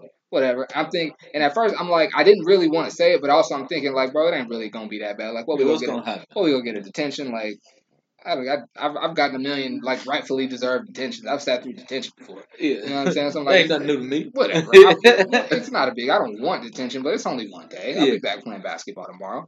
Nah, he gave niggas Friday night school. See. And I'm tight. I'm sitting in there tight. And I remember I told, like, after he assigned it, he gave us all Friday night school. And I'm like, yo, no. I didn't do it. That's too much. Like, whoa, that's too much of a punishment. Like, no. For a little yeah. And I never forget, it was the class right before lunch. And as we're walking out, I told him, I was like, hey, Mr. Hernandez, I said I did it. I was like, but I just thought like I was just trying to get on with the day. Like I was ready to leave. Like I'm thinking like whatever. Like I go to lunch today. I'm gonna have to give you detention tomorrow. I'm not tripping. Like I didn't do it though. He was like, well, why'd you say you did it then? I was like, cause everybody was like, just say you did it. And I was like, whatever. Let's get out of here. Yeah, I did it. He was like, nah, you got Friday night school. I'm like, yo, of course, you know me, sensitive me. I just start crying. I'm like, nah, bro. Like, you know, walking home was lit, especially on a Friday. I'm like, bro, I'm gonna walk home. I'm finna miss. We might not even go home. We probably going to Boomers tonight. Like, I'm finna miss the whole jump off of the night. Like, no. You know what messed up your weekend. And and I never forget, that was when we rode our bikes to school too. We had the silver Mongols with the pegs on the front and back and everything. Like, I'm like, bro, I can't miss this stroll home and then the trip to Boomers. So I'm sitting in Friday night school tight, bro. Like, he let it go by for like 10 minutes. 10 minutes. And and I never forget, he went over, said his phone never rang. His phone never rang. He went up and picked up his phone and was like, right now? Okay. All right. And hung up the phone. He was like, and then he wrote something on a paper. And was like, Michael, come talk to me outside. And I came outside and he looked me dead in the eye. He was like, don't ever again in your life admit to something that you didn't do. Ever again. Have a good weekend. And I just walked out. And I never forgot that, bro. Shout out, Mr. And of course, it's something I know, but like the way he did that was like, that kind of reminder to stick with you. Mm-hmm. And the crazy thing about this whole everything around this Netflix special and everything like this, like I haven't finished it. They just got done. They just got done with the trial. Like, they're pretty much no. Everybody just got sentenced. Yeah, they're about to get sentenced. Like, they're pretty much done. Like, homeboy is like, yo, you did the best you could. That's one of the last things I was saying. Okay. Yeah. But the is a good actor. The crazy thing with all of this, bro, is like that this is something that happened so long ago, and it takes something like this for people to look at it and go, "Oh my God!" During that time, I'm sure there was people shouting out that these boys are innocent. You know what I'm saying? But it's like this got the country gripped right now because it's a movie made about it and all this other stuff. Like, the stats that you see when something like this comes out, the effects that one person in your family getting incarcerated has on that family. You know what I'm saying? Like, all of that stuff for those boys to have to go through all of that, for those grown men now to have to go through that and live with that and deal with the repercussions of being wrongfully accused. Like, I haven't seen the Oprah interview yet, all the way through yet. But somebody was saying like one of the boys, homeboy, like his dad told him to do that. He was like, he hates his father now. Like, he doesn't ever want to see him. He hasn't seen him since he went in. All of that stuff, like that kind of stuff, tears families apart because it changed his life forever. Yeah, forever. Never ever. And even everybody's like, oh, you're out now and all this other stuff. Like, yo, you know what incarceration does to people, yo? I could only imagine. I was just talking last podcast about my forgiveness, and ain't nobody, bro, I don't, bro. It's people that I don't want to say halfway, but it's still people that I'm only like 80 to 85% forgave for stuff they've done to me. And it's not like I feel like you can't really see it. I still go on living life. I love everybody, you know what I'm saying? Mm-hmm. Especially if we had a chance to talk about it. But something like that, yeah. Every time something happens to me in that cell, I'm thinking I'm not supposed to be here. I'm here because I'm here. Yeah. And it's just, bro, I do that when I lose stuff. If I was supposed to be down the street already and Keish called me back, and now when I walk out, I drop and brakes, I'm like, if I didn't have to come back, I probably wouldn't have dropped it. Yeah. I be thinking about small stuff like that. So I'm doing all these years because of you, bro. And it's just like it's just all the dominoes, man, of all of that stuff, and it's like those families are forever affected. You guys coming to your senses now and getting them up out of there ain't like, it's only, you did the right thing. Congratulations.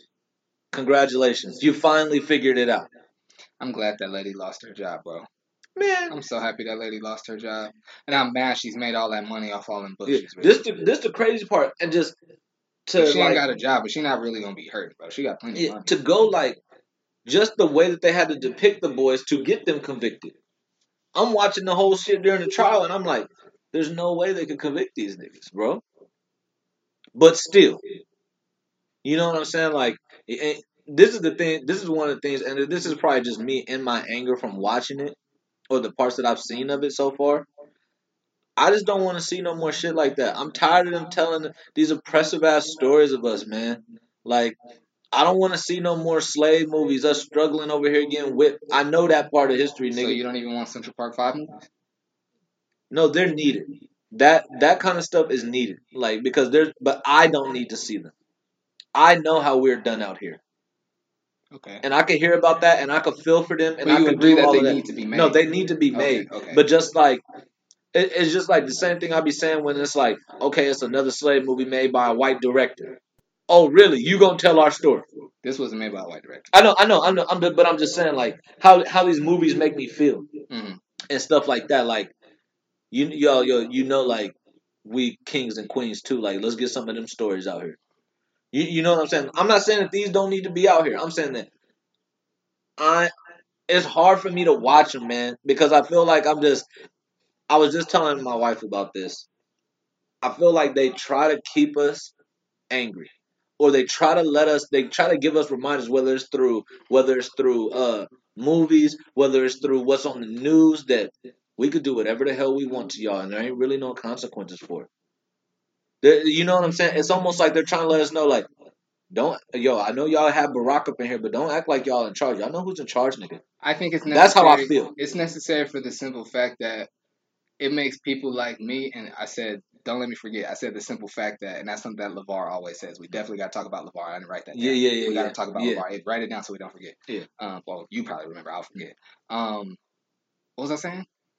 You were talking about why these movies. It's necessary for the simple reason of, for someone like me who has, I was about to say small plans, but like, I guess in the grand scale, for someone like me who has plans in the near future to try to do something to like push us forward and like educate our youth about us and like what all we need to be doing, for someone that feels like I'm really gonna like really step fully into my purpose here in like maybe a few months and a few years here, and like really start doing more like for like young black kids, that was something that for me it was like keep pushing, because I kind of took a break on that end to like do my creative and to do my my personal thing.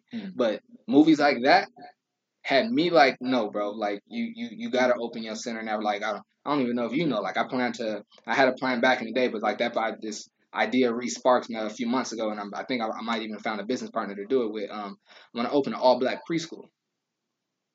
All black teachers, all black students, all black everything. I want to open an all black preschool, and I also want to have That's lit.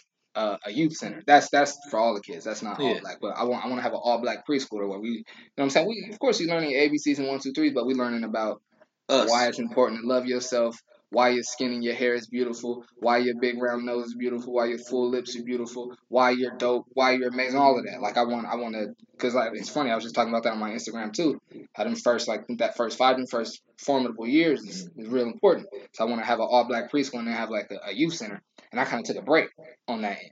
You know what I'm saying? And just recently, I got back into like trying to call around and talk to who I need to talk to about raising the money, like getting grants and stuff like that, and trying to like see where at in the Southeast I want my building to be and stuff like that. But like I said, I took a break on it. This kicked me back into gear, kicked me all the way back into gear. And I'm sure it wasn't that way for just me. I'm sure there's other people that got similar plans to mine that's like, you know what, I need to get refocused. Or it's another filmmaker like Ava DuVernay that had a plan to make a film similar to this, even if it's fictional, had a plan to make a film like this, or was like, nah, I gotta keep on pushing. For if nothing else, just for those reasons. I'm saying, for those reasons, I 100% agree with you. I'm saying for me, like, how I get angry, and it's just like, I know, bro. It's just like peeling a scab, bro. It's just peeling a scab.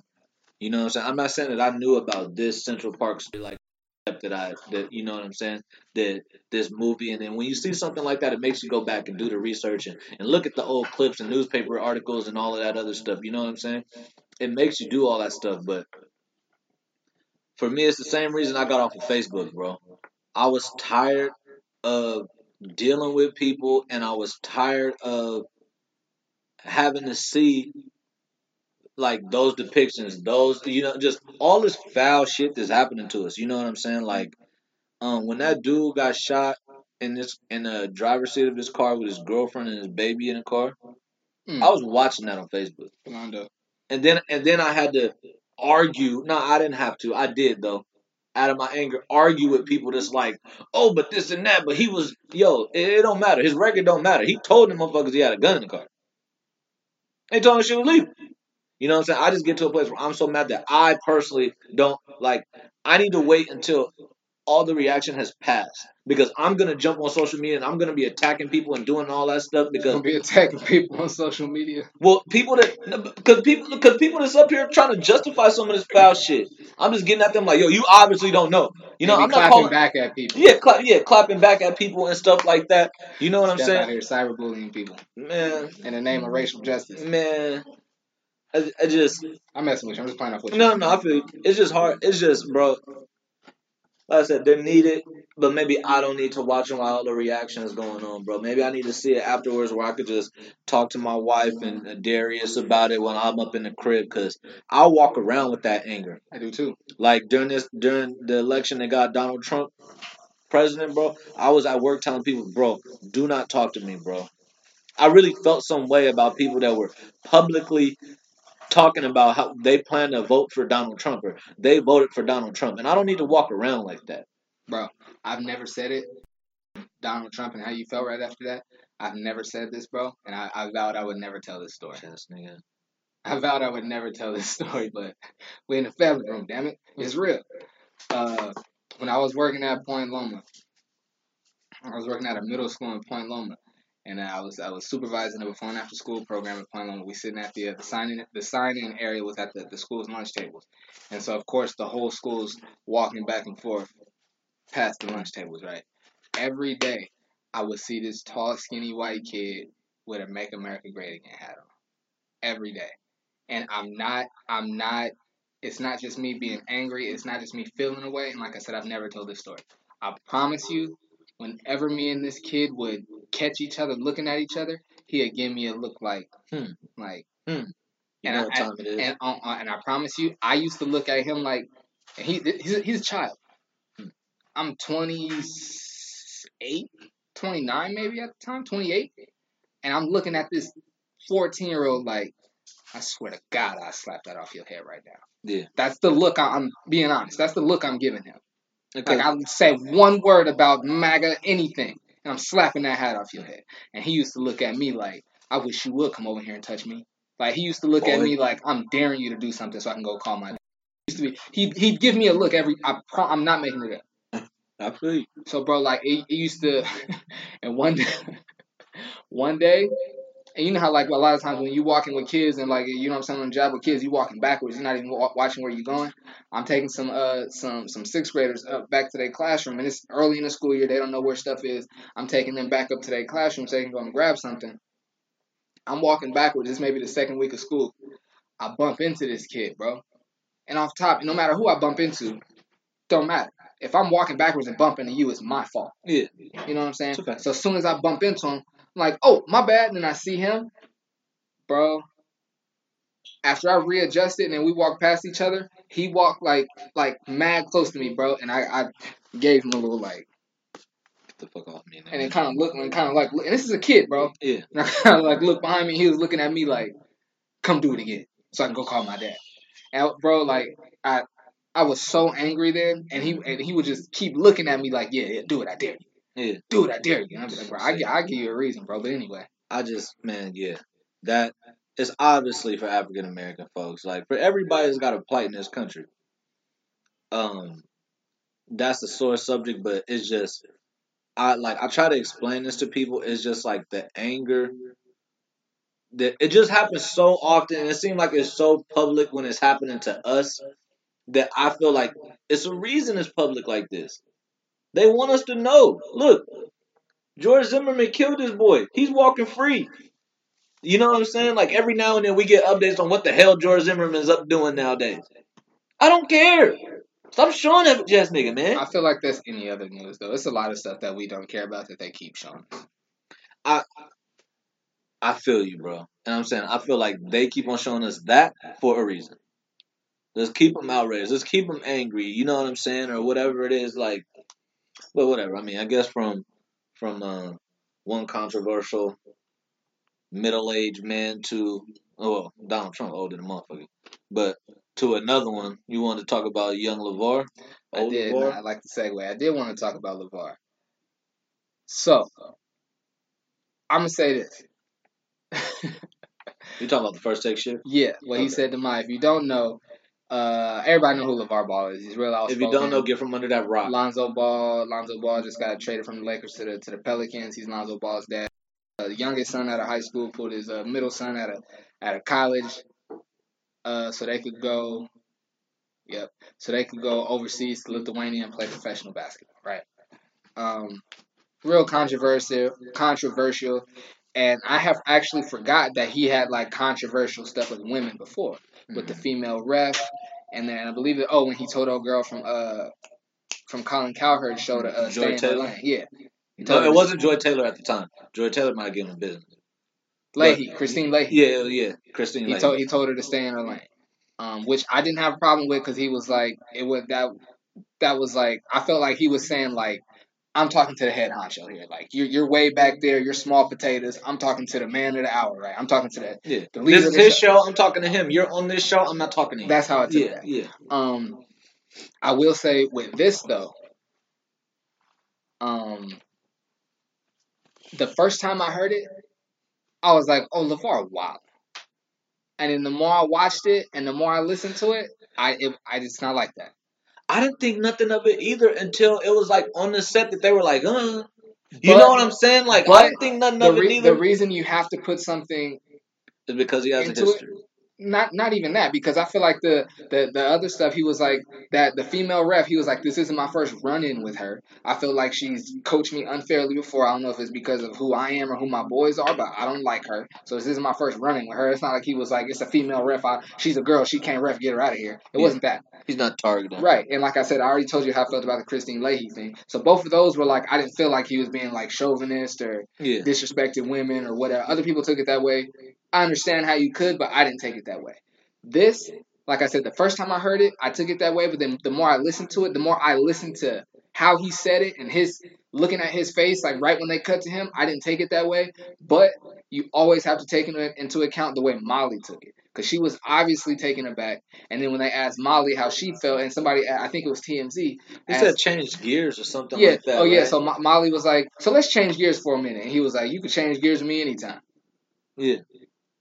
We all know how the way LeVar talked when he trying to get in this LeVar Ball back. Yeah. If it had been something like that, you could change gears with me anytime. That's how I think. That's what I think. Yeah. It would have been something. It would have been a little more than that, rubbing his hands or his little shoulder thing or something. It was harmless. But like I said, Molly was obviously taken aback and was like, "Whoa, let's stay on point here." And then TMZ caught up with her and asked her how she felt, and how Jalen felt, and Jalen was like, She said Jalen just wants him to apologize publicly. So the husband took it away, and she took it away. So there's, you know what I'm saying? So he was obviously out of pocket a little bit. Yeah. You know, I guess.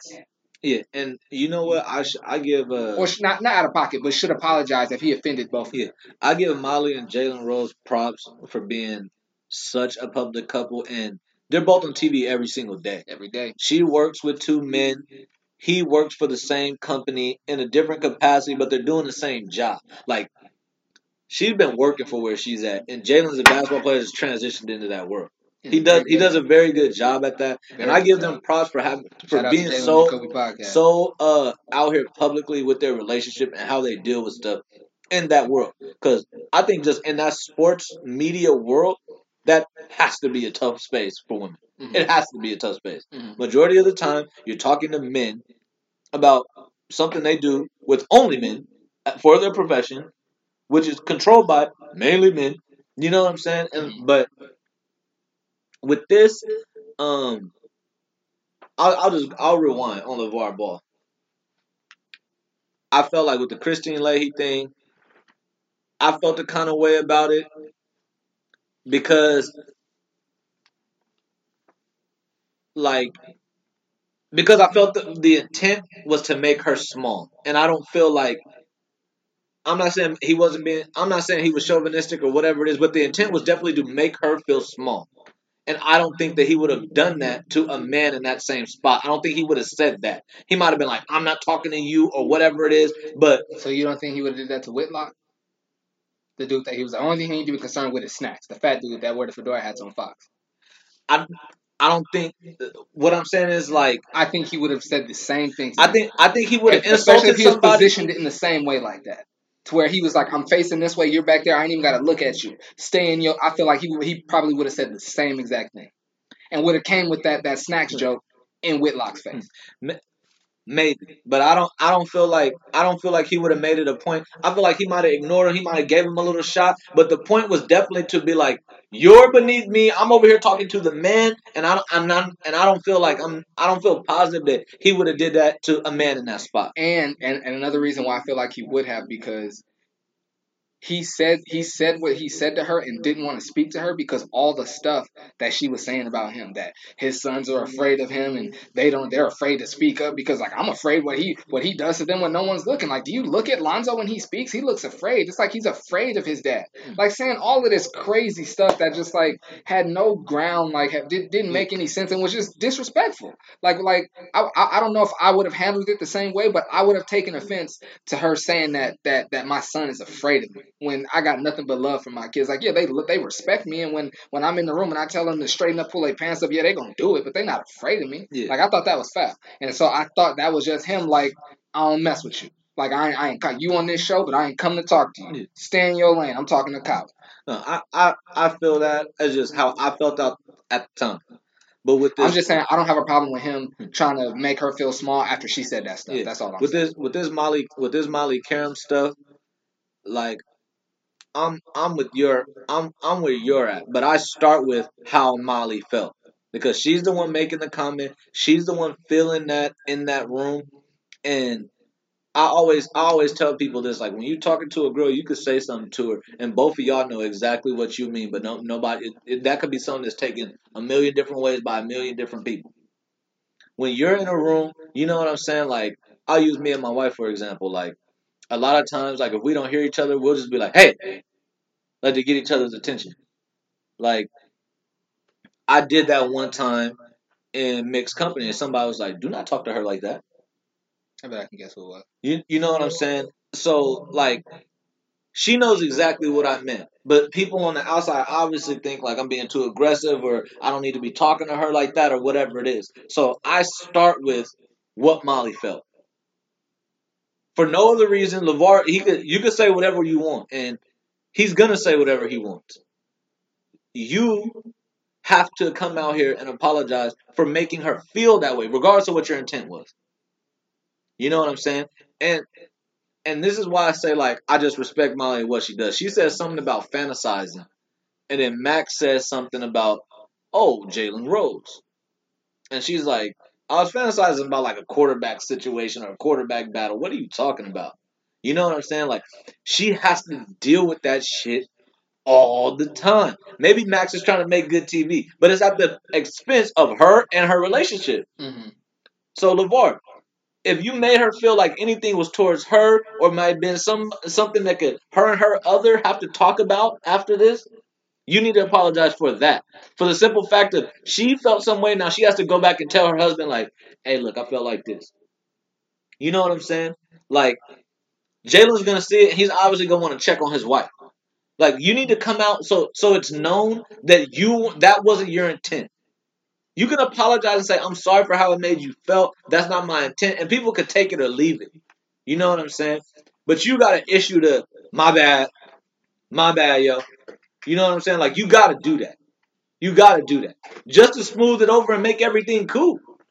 If that wasn't your intent, it should be no big deal to make it cool. You know what I'm saying? If it's me, my apology would be, I apologize for making Molly feel uncomfortable, and I apologize to Jalen. You know, I apologize that Jalen feels like I was trying to like come at or disrespect his woman, but come on, man, like that's genuine. I wouldn't say come on, man. It needs to be genuine. I would also state though that wasn't my intent, and that's not what I was doing. Like I literally have a show that's been running on Facebook for like 3 years now. One of the topics is me and my wife's relationship. Like everybody knows. Happily married man. Yeah. I talk about how I fell in love with this woman early on. I talk about how I knew this woman was going to be my woman.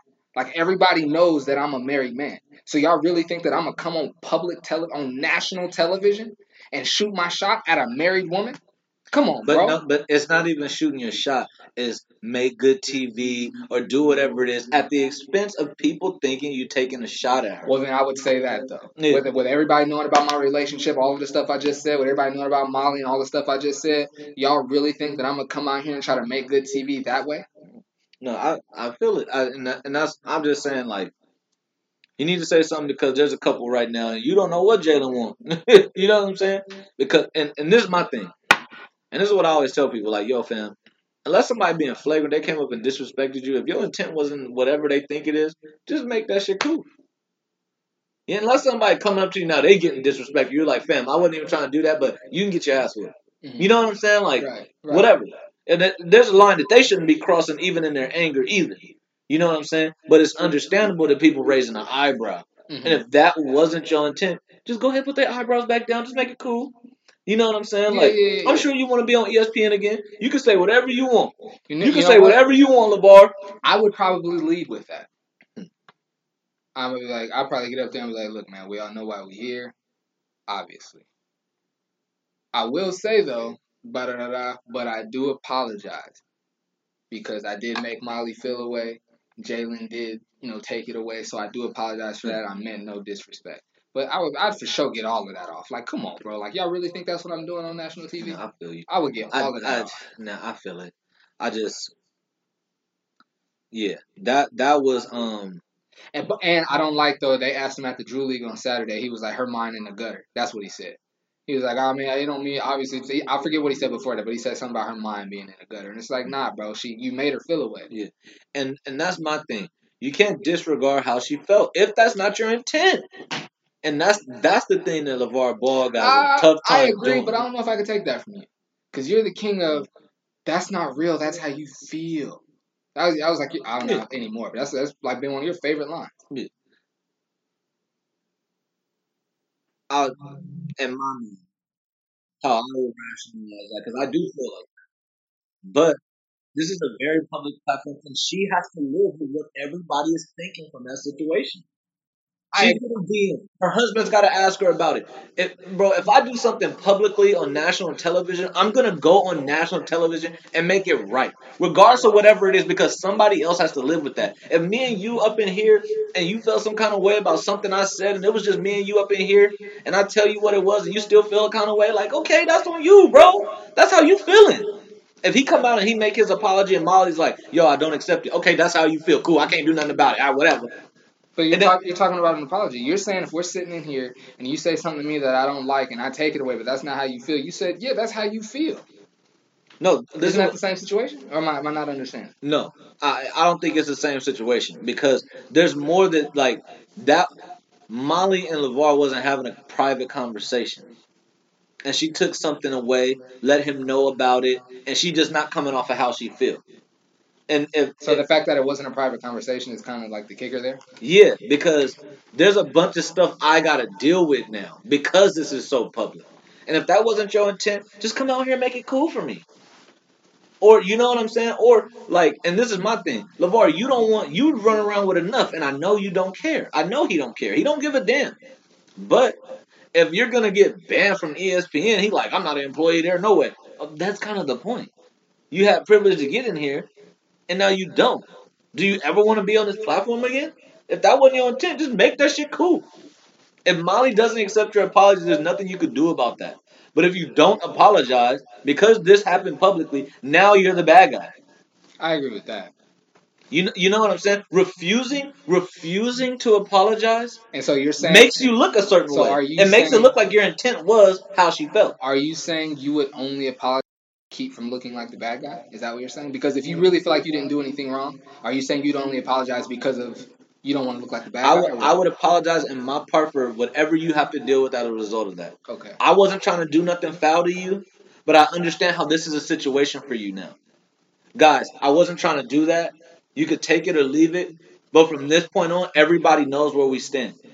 You out here trying to defend it and do all that stuff, like in the clip I seen on Instagram, it makes it look like your intent was how she felt.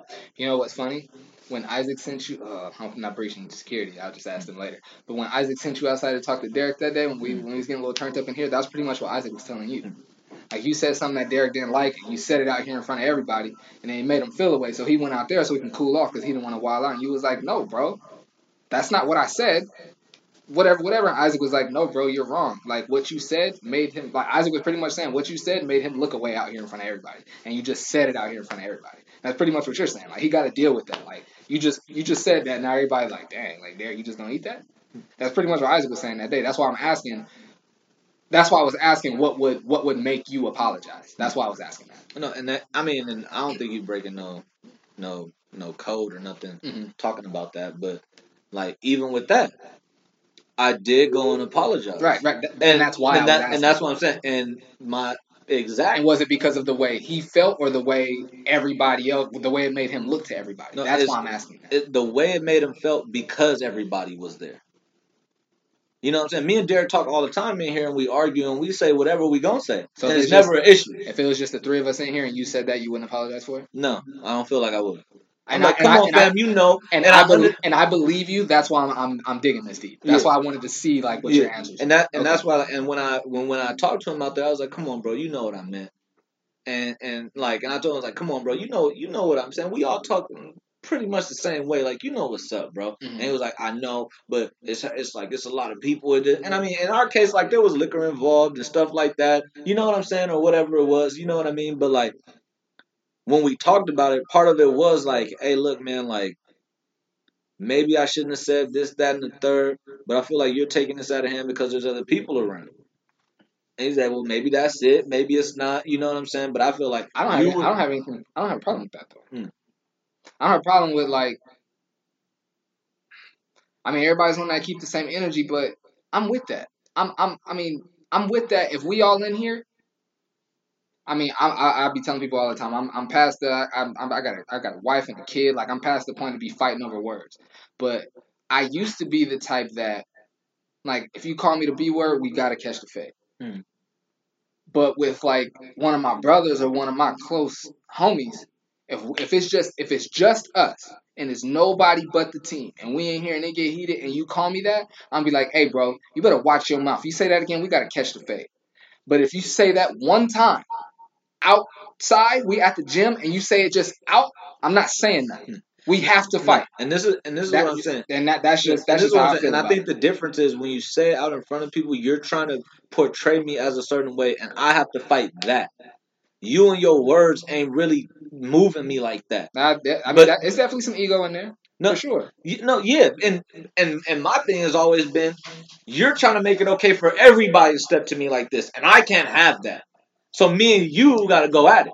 Yeah. You know what I'm saying? But it's like, okay, if it's just, you know what I'm saying, small little setting, we all know what's up, like, especially if it's the squad. You know what I'm saying? Like, I always talk to wifey about, we was talking about Rod earlier. I told her, like, me and Rod talk almost exactly the same way. We talk pretty harsh. Mm-hmm. It's going to be pretty much unfiltered and whatever it is, you know what I'm saying? And when we talk to each other, I don't think me and Rod have ever got into it. And we cousins. And you know what I'm saying? It's understandable if we fought once or twice. Mm-hmm. I don't think we've ever got into it. You know what I'm saying? Because we know we mean when each other are talking. Mm-hmm. But now, if I'm in a gym and I'm somewhere, I'm like, yo, Rod, you want some? He has to do something. Because everybody in there ain't me. You know what I'm saying? How do you feel about that? Is that too much ego? I don't think that's too much ego. And to be honest, I think depending on who it's from, it could be very little ego. As more as it is, like, I'll put it like this, like, when we're in the gym, out here, like when we used to go to the open run every Saturday, you can't get punked in a gym full of people because somebody next week is going to try to punk you. For no other reason, because last week they saw somebody try to punk you. You could call that ego or whatever you want. But I don't feel like that's ego. Me neither.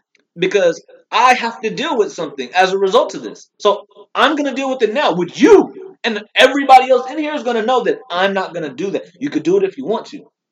But you know what I'm going to do. You know what my response is going to be to this. Right. You know what I'm saying? And that's what I'm saying with Molly and LeVar. She's had to deal with something. She felt a certain way or whatever it is. You did this in a very, very public place on national television. Give her that. If she doesn't believe you can't do nothing with that. But you're over here fighting a battle that you can't win, bro. I think it has more to do with how she took in that situation. I think it has more to do with how she took it. Because if everybody took it a crazy way, and she didn't, and she was just like, I thought it was a weird comment. Like, she was like, come on, guys, it's LeVar. You know what I mean? But even if she took it away, but was like, it's LeVar, I'm not paying it no mind. I'm not talking about that. I'm talking about if she legitimately didn't take it away. If she didn't feel any way, if she wasn't like, whoa, let's stay focused here, none of that. And if she was just like, you could change gears me anytime. Okay, perfect. Let's talk about da-da-da-da. And then people are like, how did you feel in TMZ? How did you feel about LeVar's comment? What comment? What are you talking about? If she legitimately didn't feel a way, then there's nothing to deal with. Everybody else will talk, and you didn't feel a way, so there's nothing to deal with. There's only something to deal with because she felt a way. Yeah. No, I'll sum my side up like this. Like, I think that the way people take stuff can make you feel a way. That's probably true of being called the B word. Yeah. Because, like, honestly, let's say this, because this is a scenario I play out in my head. For a man, I'm talking. Jalen Rose is on another set in another studio. Maybe he's in that studio, just not in there at the right time, or maybe he's in there watching that. Mm-hmm. And she says, "Oh, let's change gears," and he's like, "You can change gears with me anytime." And Jalen's like, "Yo, what?" And now when they in a break or whatever, he's like, "Yo, are you okay?" And now she's worried about her husband now. Okay, like, you know what I'm saying? Like, now she's like, okay, Jalen, I don't want to get on social media and blast him or whatever it is. Like, she has to deal with a certain amount of baggage as a result of this. Mm-hmm. Just make it cool. Just make it cool. You know what I'm saying? Like, just make it cool, bro. Especially, to me, it looks like your intent was a certain thing when you just hard on the no. You know what I'm saying? Like I'll use me and little bro. I was totally against giving him an apology until Isaac was like, "Yo, bro, like, you need to go out there. You need to go out there. Like, he's hot. This is in front of people. Like, you know what I'm saying?" And I was like, "Okay, I feel you." And we went out there, and you know what I'm saying, for my part in whatever he's feeling now. Right. Wasn't my intent, whatever it was, but my part in whatever you're feeling, whatever you think is going on in there, whatever. I'm sorry for that. You know what I'm saying? Like, and in most cases, I think that's what anybody's like looking for in that, especially when your intent wasn't to make them feel however they took it. They can take you saying, my bad for getting it to this point or whatever it is, my part in this or whatever. But he could say, sincerely, Molly, I was not trying to do that. If she doesn't believe you, okay, it's on her now. But you've made it clear that that wasn't your intent. You've said sorry for whatever part you've had to deal with. So that calmed down social media, whatever it is. You know what I'm saying? Because you know, as soon as that went up, memes, boom, boom, boom. Her at name is being dragged through a whole bunch of stuff that, you know what I'm saying? Like, I'm just saying, like, you could diffuse it. You could diffuse it if you want, and when you don't want to, it makes you look a certain way. I agree, but I'm also no. Okay, I was about to say I'm also, like I said, not would apologize for something that you didn't do, because if you feel like you didn't come at her foul, then there's nothing to apologize for. But you offended her in some capacity, so that you do need to apologize for. You know. I don't know if I talked about it yet. I want to talk about another thing I'm watching on Netflix. Did I already talk about the show Good Girls? Did I already talk about that on here? I don't think so. I'm late to the party. It's another show. It's already like, I think 2, maybe 3 seasons deep. Hey, have you watched Dear White People? The show? I've seen the movie. No, I've never watched the show. Okay, the show they're about to come out with season 3 in like another week or 2. Usually get caught. It's short enough where you can get caught up in time, but it's a really good show. It's a really good show. I already talked about See You Yesterday on here, right? The 2 black kids as time travelers. Yeah. That movie's super dope. If you haven't checked that one out. Good Girls. 3. I was about to say housewives, but 3 like suburban moms. 2 white. Actually, it's sisters. 2 white sisters, and then one of I think the older sister's homegirl, who's black. I wish I knew all their names. But the black mom, her daughter is like on an oxygen tank and like she's super sick. She needs something. The older sister's husband, she just caught her husband cheating, and I forget how, but he just tricked off like all the family money, and they're on the verge of like losing the house, and they got 4 kids. And then the little sister is I can imagine. I don't know if they ever divorced or got married, but she's single with a gay daughter. That's not like the topic. Her daughter's dope. But she's like about to like start a custody battle with the daughter's dad, and she's like broke, making $9 an hour as like a checkout girl at the grocery store. Ooh. So they all need bread. one of them kind of jokes. You know how these movies go. One of them kind of jokes around at first, like, we should just go hit a lick. We should just go rob something. And then I think they only know about the black lady's daughter. And then the other two get hit with the other two things, and they like, oh yeah, we finna do this now. But what happens is set it off shit. They rob the store. The store that they rob is where the little sister is the checkout girl at. She got a tramp stamp, a real distinct tramp stamp. She's the one that takes her manager back there to open the safe. She got him down on his knees. He taking too long to get into the safe. She like, forget it, I'll do it. She lean into the safe. Shirt come up. He see the and he be trying to get at her. Mm-hmm. And they kind of foreshadow like the first time he walk up to get at her, he see the tramp stamp and kind of look at her booty. Yeah. And then when she lean into the thing, he look at the tramp stamp again, and he like, word. Yo.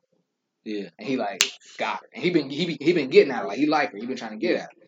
Boom, got her. He put the money in there, let her get away, but he know they did it. And so that's when, and then it turns out the money they robbed is some like gangster dude that like uses that store to clean his money. Yeah. So they end up in all kinds of shit, bro. Yeah. You gotta check it out. It's a good show. Good Girls. Good Girls. Okay. It's a good. I seen a little commercial. Season 1 is on Netflix, and then season 2, like episodes 5 through 9, are on Hulu. Okay. I don't know how to get to episodes 1 through 4 on season 2. Yeah. But Hulu do that. They do a certain amount of time, and then they take the earlier ones off. So when they put it back, you got to come back. This is us. Need to come on back. September need to get here, man. I need to get back to crying on Wednesday morning. I think that's everything on the docket. Yeah, that's everything I got. Yeah, I just checked everything. I think we ran down. That was a good pod, man. I think we were pretty cohesive. Yeah. We're getting better at get some good podding going. Yeah. Oh, I was gonna talk about this when you were saying like your voice on it, because I don't listen back to every episode. But I edited it, so I try. Why they trying to like? Did I cut that out? Did I do this? Did I put it together? So I do. I do listen to most, but I'll be just sitting there lying if I said I listen to all of them.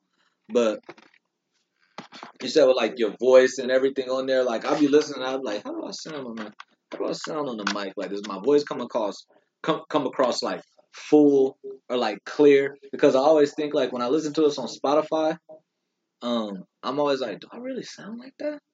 You know what I mean? So I was gonna ask you, do you have like a podcast voice? I don't. I could develop one. I was just telling somebody at work, I love the way I sound. Like when I got a sore throat and when like I got a cough that won't go away.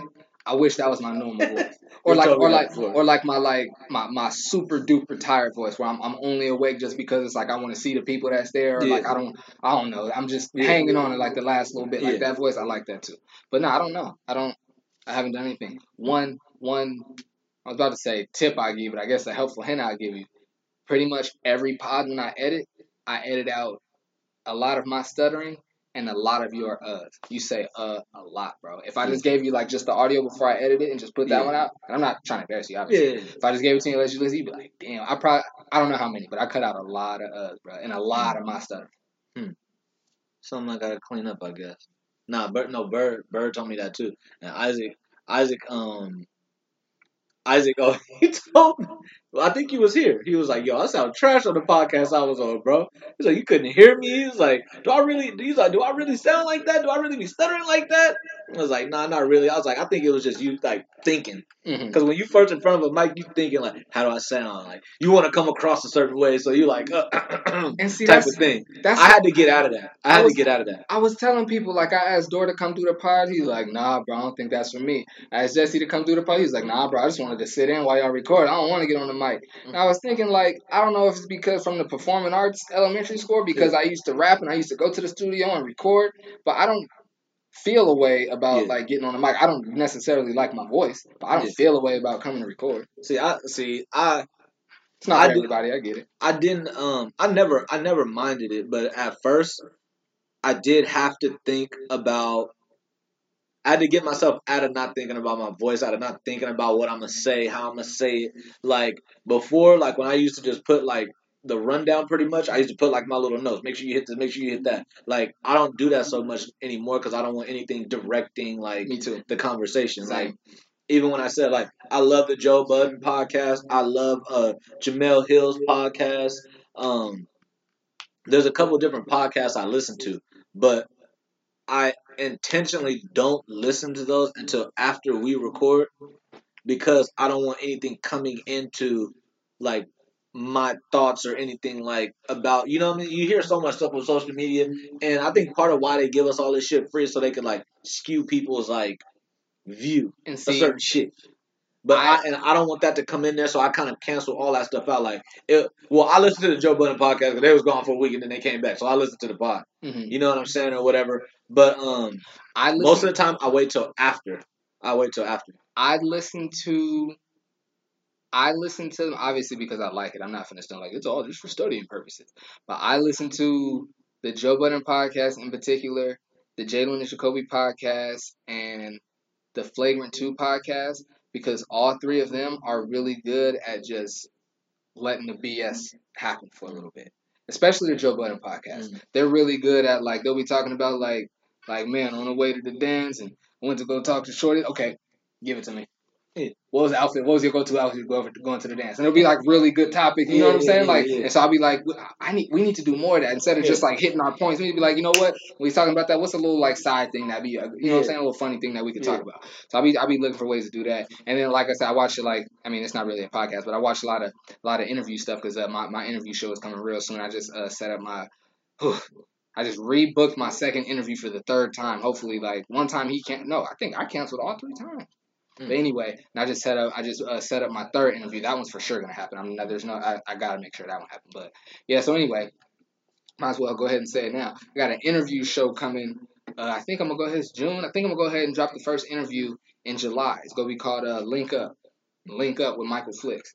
I'm gonna do sit-down interviews with different entrepreneurs and like different like movers and shakers in San Diego. The first one is going to be with my man Abe Muhazy, the owner of the San Diego Kings. First interview is going to be dropping with him July. Shoot, kickball game is the 13th. Maybe I'll drop it the same day. See, I was just bouncing around the idea of starting like a sports podcast because I'm a junkie, and I was thinking like I've been waiting for you and Darius to start a sports podcast. No, see, and that's exactly what I was thinking. You gotta let me produce because we sit in here and bro, I've learned so much about college basketball from this nigga, bro. In 1 year, bro, like me and him was going through all the drafts, but I'm deep in that shit, and he was bringing up people that I didn't even know, and just like I feel like I like a lot of sports shit that don't come up in regular sports news, and I would like to bring that stuff to all of that. You know what I'm saying? So. Trying to think who could be like. I mean, not that you would need 3, but I was trying to think who could be like y'all's third person. Because y'all gotta let me produce that for sure. Who? Because I'm with that. I'm not. I don't keep up with sports enough. I only keep up with the NBA. So I'm not. I couldn't do a sports podcast. Yeah. I was about to say I'll try to find y'all a third person, but it's got to be somebody. I guess it got to be somebody you more or less know. It don't have to be as long as they cool. Nah, yeah, they don't gotta be. To be honest, it's probably better if I don't. Yeah. Yeah. You know any girls that know about all the sports, not just the sport they play?